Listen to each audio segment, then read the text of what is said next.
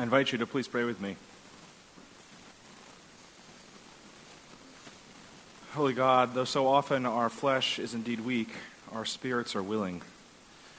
We pray that you would open up our spirits to receive your word so that we may worship you and walk in the footsteps of your Son, our Savior, Jesus Christ. Amen.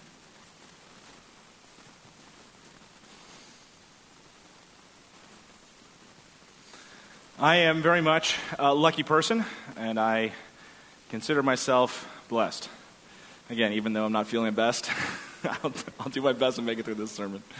I do indeed feel blessed. I mean, I'm someone who has a wonderful roof over my head. I've got food on the table, and no worries about that.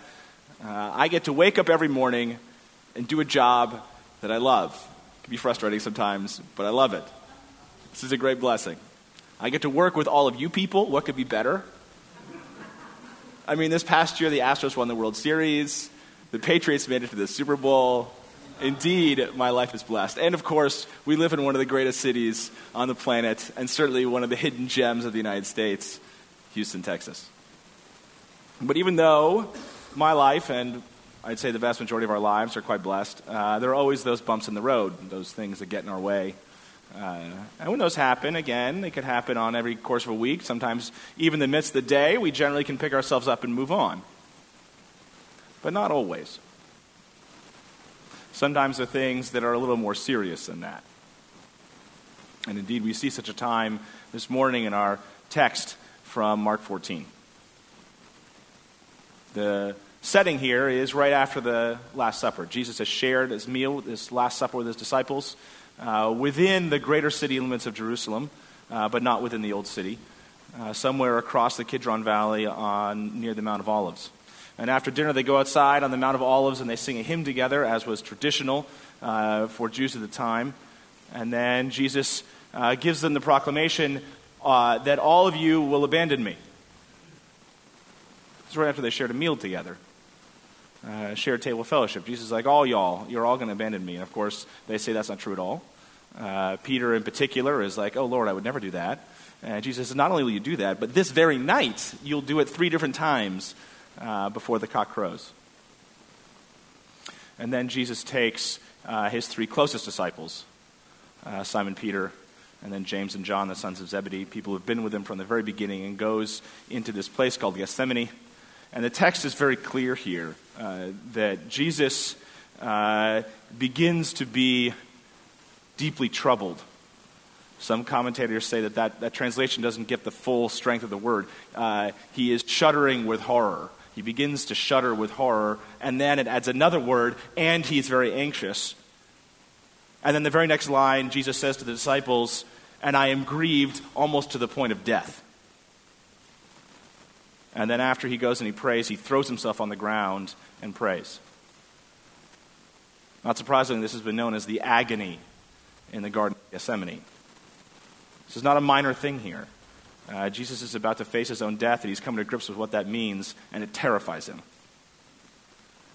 Later, biblical writers have felt uncomfortable with how much detail Mark puts into this agony of Jesus, and so Luke softens this quite a bit. Luke actually removes all of these emotions when he describes this scene. And in the Gospel of John, as is typical for the Gospel of John, any agony that he says is just for the sake of those watching him, because he actually doesn't feel it. But here in Mark, we get the raw emotions, we get the real thing. Jesus is in the midst of agony.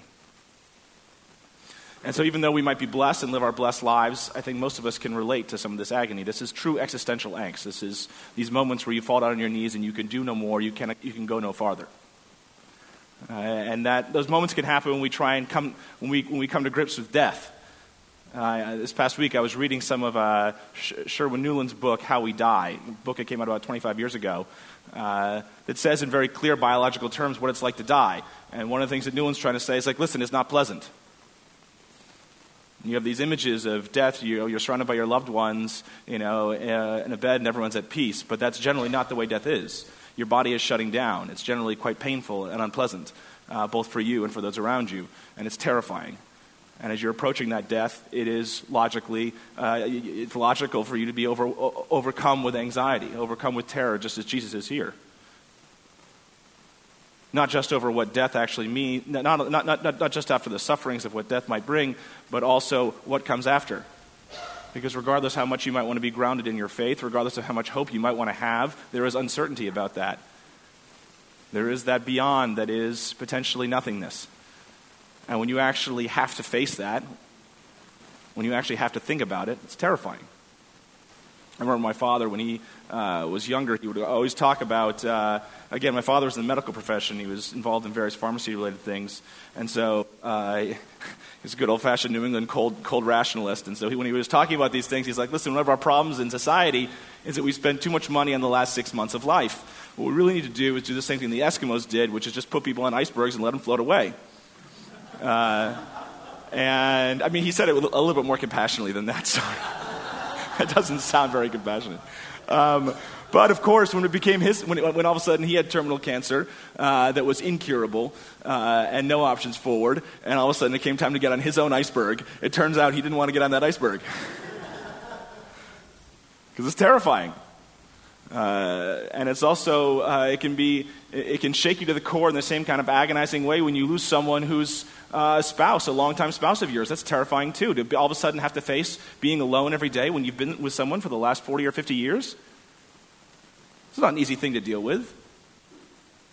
Or perhaps if you're facing a severe job loss, where you honestly don't know if you're going to be able to provide for your family, or, what about those people who face job losses, say, in their 50s, where your options of rehiring, especially at any salary remotely close to what you had before, is just not a realistic opportunity. This is terrifying. It shakes you to your core.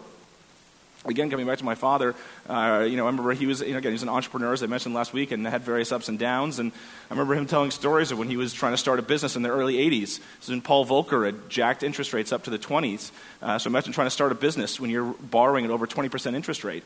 He would be so overwhelmed by this that he would literally just stay up nights playing solitaire, just to keep his mind off the crushing reality of what this might mean for him and his family. Or if you ever had the misfortune of running afoul of the law, that could be terrifying. I mean, think of just being pulled over when you have a speeding ticket. How much that makes your heart stop. Well, imagine if it's something more serious than that. I imagine if we're all honest, we realize that at various points we've done things we shouldn't have done. We've potentially broken the law in things we've done. Well, what if you get caught? You have to face with what this might mean. It's not easy. Or if you're living in the midst of a relationship that's falling apart, and you have to deal with that. These moments of existential angst, of true agony, are just that, agonizing. They're difficult for us to deal with. But at the same time, they can give us insights into truth. I think about physics, an analogy to physics. It's not often that I make science analogies, but I'll try one here. All the scientists will jump all over me, I'm sure, afterwards. But, again, in the 17th century, you have Isaac Newton and Newtonian physics, where you have this closed world where everything fits into a nice cause and effect. It goes by certain laws and the way things should work. Well, all of a sudden you get to the early 20th century, and you have someone like Albert Einstein putting forth a theory of relativity and saying, you know what, all those rules that you have under Newton, they work most of the time. But if you get into a place, say, where there's a significant change in gravitational pull, all of a sudden things like time and space get distorted. And if you've been in any of those times of agony or existential angst, you remember that actually reality seems to be distorted. The things that you normally consider to be reality aren't reality in that sense. And yet, just like with Einstein, it names a truth, something that's actually true. Theologians in the last 200 years have relied upon these moments for theological insight. Søren Kierkegaard is a Danish philosopher and theologian that lived in the first half of the 19th century. Kierkegaard was deeply frustrated by some philosophers and theologians he saw around him in Denmark, in Copenhagen. Because people were talking about, say, how many angels danced on the head of a pin, or they were talking about, all this great historical criticism of the Bible, and this, that, and the other thing. And for Kierkegaard, he's like, this stuff matters existentially. This stuff matters in your life. This stuff should matter in how you live and get up every day. You can't just talk about it so dispassionately. This isn't, you're missing the whole darn point. And so one of his most famous books is a book called Fear and Trembling, which I'd highly recommend you reading. But it's his meditation on the Agony passage, the binding of Isaac. And so Kierkegaard's like, you want to know what faith is? Faith is God telling you to take your son, your only son, whom you love, and go take him to the mountain and then go kill him. And how you respond to that. This is where Kierkegaard is like, you know what faith is? That's what faith actually is. It's not just like going in your blessed life every day. It's where things are in a different place. That creates those stark questions. And for Kierkegaard, these various crises, create decisive moments where you must decide what you're going to do with your faith. You got to talk about real things if you're going to talk about faith. And indeed, the most famous and most influential theologian of the century, Karl Barth, Swiss theologian Karl Barth, again, he in his seminal work, his commentary on the Epistle to the Romans, Karl Barth talked about a crisis that happens. He's like, for Christians, all of a sudden you're confronted by the judgment of God. The Word of God comes to you, the Word in Christ comes to you, and reveals to you in a very naked way your sin, your alienation from God, your alienation from others, and forces you to make a decision. Creates this crisis moment. And that's the essence of finding salvation, according to Karl Barth. And indeed, my favorite theologian, you've heard me talk about him quite often, so I'll talk about him again, Paul Tillich. Paul Tillich wrote probably the most insightful work on these moments of agony, which is called The Courage to Be. Literally what Tillich means by that title is the courage to be, the courage to stand, the courage to find self-affirmation in the midst of times when your very being is being threatened. So again, according to Tillich, there is this force of non-being, this force of nothingness that is out there. There are things that are forces of negation that come into our lives. And the question is, in the face of those threats of non-being, how do we find that capacity to stand, to have that courage to actually be a person, to be you? He breaks down these different threats to our being into three different categories. One is the threat to our being that we find when we face judgment. We feel guilt. It threatens who we actually are. If you've ever been in a period of extreme existential angst because of guilt you felt, you know how paralyzing it can be. And in the most extreme sense, you can feel utter condemnation. That's one sort of threat of non-being.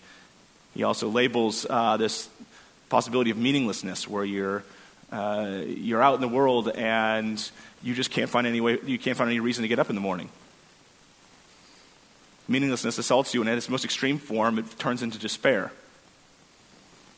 And then, of course, the one that is the core of all the others that strikes us all, it's the threat of fate. It's this threat of contingency. We live in a contingent life. There's nothing we can do about it. As much as society might tell you that you can pick yourself up by the bootstraps, Tillich is like, that's utter nonsense. We live a completely contingent life. You could get in your car and drive off and get into an accident and your whole life be changed. And you could drive the same way that day that you did the day before. You can't control it. And sometimes sometimes these things that happen to us start striking us more harshly than others. And again, the ultimate sense of contingency is our very life itself. This threat of death, the threat of annihilation, the threat of extinguishing our lives. When this threat of non-being comes to us, it creates these periods of existential anxiety. And Tillich differentiates between anxiety and fear. Fear is something that has an object. And so you can confront it. You might fear a thing, and you can name that thing, and then you can say, what can we do to actually address that fear? Whereas anxiety doesn't have an object. Anxiety is just there. It seizes you. And it can be all-encompassing and bring you to your knees. And so what do we do in the face of all this? How do we deal with this? As a side note, in terms of, before I move on from Tillich, oftentimes you've heard the phrase ground of being. For Tillich's description of God. Again, it comes out of this book, The Courage to Be. What he's talking about is when you're in these moments of existential threat, there has to be something upon which you can stand for your being to actually be reaffirmed. That reaffirmation of your being has to come from somewhere, and that is the ground of being. That is God. He ends the book saying courage to be is rooted in the God who appears when God has disappeared in the anxiety of doubt. That when you're in these moments, all of a sudden God appears. That's the God of the Bible. The God that is the ground of our being. So what do we do when we get in these situations? How do we deal with them? How do we face up this agony? And this is where we can turn to our reading today from Mark 14 to see what the Bible has to say for us. And what does Jesus do? Jesus throws himself on the ground. He's in utter agony. And what does he say? He says, "Not my will, Lord, but yours." He decides to turn things over to God, put things in God's hands, and have faith in that. But of course, that's a lot easier said than done. I think back, again, this is a story I told before, but it's relevant here. I think back to 2006 when I was working at Wapping Community Church in South Windsor, Connecticut. And at the end of my time at Wapping Community Church, the senior minister there, Mark Abernathy, in my final sermon said, "John, will you come out of the closet in this final sermon of yours that you're preaching?" And the church was torn apart and trying to debate over what they want to do about same-sex marriage. And so Mark wanted to put a personal face on it, a personal face of someone that the congregation loved. It's like, "John, go for it. You're up." And talk about agony and existential angst. I certainly felt that. That threat of non-being, that threat of condemnation and guilt that I couldn't control, that I couldn't do anything about, and that was overwhelming. And in the end, I didn't come out in that sermon. I didn't do it. I backed away from it. Last minute, Saturday night before. And this tore me up so much that then the next day I sent an email to the Committee on Ministry of the Metropolitan Boston Association withdrawing my name from the ordination process. If I didn't have the courage to stand up and preach the gospel when it needed to be preached, then why am I sort of going through this process? Now, then a few days later, I had one of these more profound spiritual experiences in my life when I was walking on Prospect Street in New Haven, and really did feel the presence of God in my life, sort of reaffirming that actually, no, I should do this. I should go pursue ordination. I should carry on with this. And so I went down and I said, "Actually, just kidding. Jay, will you have me back?" Which I haven't regretted once since. But that was a period where, I had the chance to step forward and I walked away. I was like Peter. I was like, "Oh yeah, I'm firmly behind this." And all of a sudden push comes to shove and I'm like, "Okay, I'll see you later." But the thing about Peter that's remarkable is that while Peter might walk away from Jesus here in our text, Peter later on in his life does not. Peter ends up being martyred for his faith. There's that great Quo Vadis, story. Peter's facing the end of his life in the year 64, and this is right after the great fire of Rome, and Peter's walking out of the city of Rome, and he sees Jesus walking the other way, and he's like, "Lord, where are you going?" And he's like, "Well, I'm going to Rome to be martyred. Where are you going?" Peter's like, "Okay." Well, he turns around, he goes back to Rome, and ends up facing his end. The reality is for us to have that courage to be, have that courage to stand in the midst of agony, have the courage to turn ourselves over to God and say, "Well, God, I need some direction here. You lead the way and I'll follow." It takes practice. It's not something you can just do on a whim. It's something that we have to practice over and over again. It's discipline that we learn, turning ourselves over to God such that we can actually do that with courage. You look at the story of Martin Luther King Jr. MLK is someone who stepped up when God called in 1955, and several years later was, again, beset by all these death threats, and was able to carry on. Said, "If this is the time I should die, this is the time I should die." And from there on out, he had the courage to sustain himself from there on out, despite what threats came through. Can we cultivate this? For Jesus, this was grounded in his faith. Jesus, one of the things about this text is chock-a-block full of references to the Old Testament. For Jesus, when he looked through the Old Testament, he saw a narrative of God's salvation that resonated with him, that gave him the strength and the faith to actually turn his life over to God, saying, God, I trust that you have some sort of plan here, and I'm willing to follow that path, to follow that plan. And that's really the challenge for us. In our own lives, not only in the narrative of the Bible, but in our own lives, where have we seen God directing us when we have turned ourselves over to God? Can we have faith in that and continue to reaffirm that? Can we believe in that narrative and work on believing that narrative so that when we're in those places of agony, in those places in the own Garden of Gethsemane, that we can have the strength to carry on, because it's not easy. And this is, I was thinking this morning, during our Christian education class, we were talking about Reinhold Niebuhr. And there's one thing that can help us on the way. It's the most famous prayer of Reinhold Niebuhr, the Serenity Prayer, which though people might say casually now and again, to actually use it as a discipline and keep coming back to it, I think is a useful touchstone here. God, grant me the serenity to accept the things I cannot change, the courage to change the things I can, and the wisdom to know the difference. God, grant me the serenity to accept the things I cannot change, the courage to change the things I can, and the wisdom to know the difference. May that prayer and this story guide us through our Lenten journey and give us the strength to greet the world as we celebrate resurrection joy in the next month.